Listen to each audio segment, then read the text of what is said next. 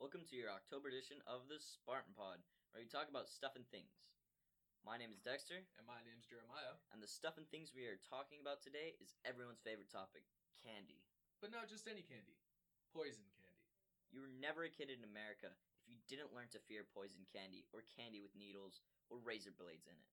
No kid was safe, and your mom had to anxiously dig through your bag of candy in search of potential offenders, and we all know she is really stealing the good stuff. But the reality is, the threat of eating a piece of candy with poison or a razor blade tucked neatly in it are greatly exaggerated. And so, trick-or-treaters, where did this ominous rumor begin? Two sociologists and criminal justice experts named Joel Best and Gerald Harucci conducted an extensive study on the affectionately named Halloween sadism, focusing on the crimes that specifically involved tampering with trick-or-treaters' candy.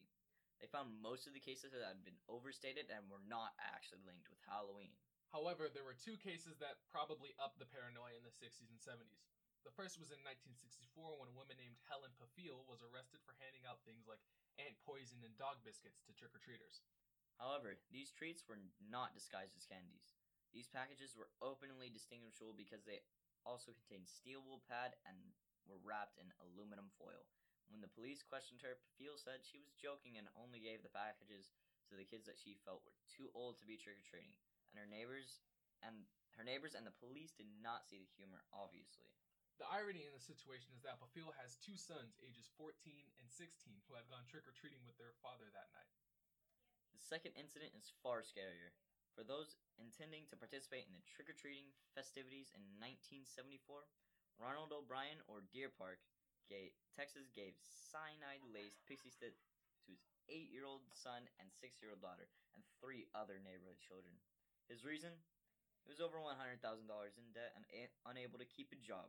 In order to get out of debt, he took a large life insurance policy out on his son and put his horrible plan into action.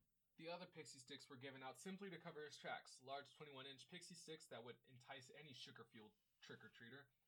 O'Brien opened each stick and filled the top 2 inches with pure cyanide. Each stick contained enough cyanide to kill 2 to 4 fully grown adults.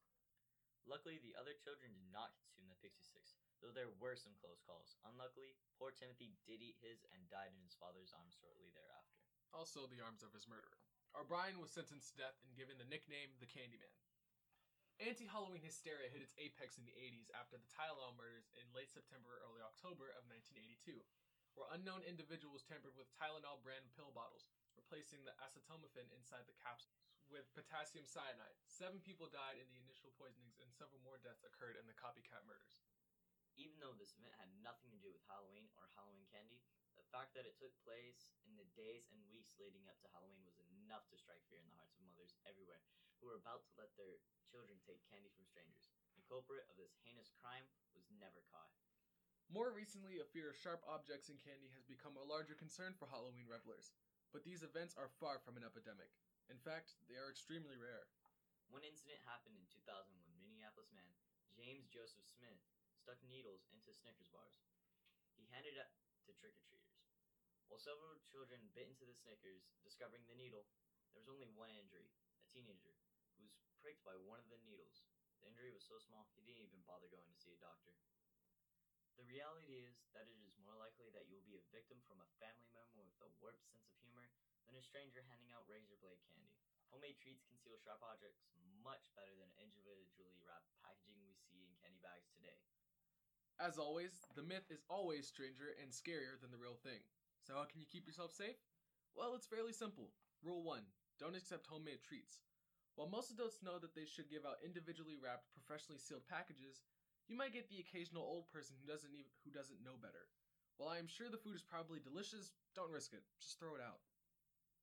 Rule 2. Check your packaging. Before you rip into your candy like a vicious Wolverine, make sure all your packaging is intact. Anything that is open, even a little, isn't worth the risk. You have a whole bag of other candy you know is safe. And rule 3. Smash your candy before you eat it. Now, this rule is a little extreme, but if you fear a tiny little needle hidden inside your candy, you might consider smushing your candy before you eat it. Smashed candy tastes the same as unsmashed candy, and it ends up smashed when you chew it anyways. Now you know the realities and dangers of Halloween. Stay safe out there, Spartans, and be sure to tune into the Spartan Pod next time. Happy Halloween!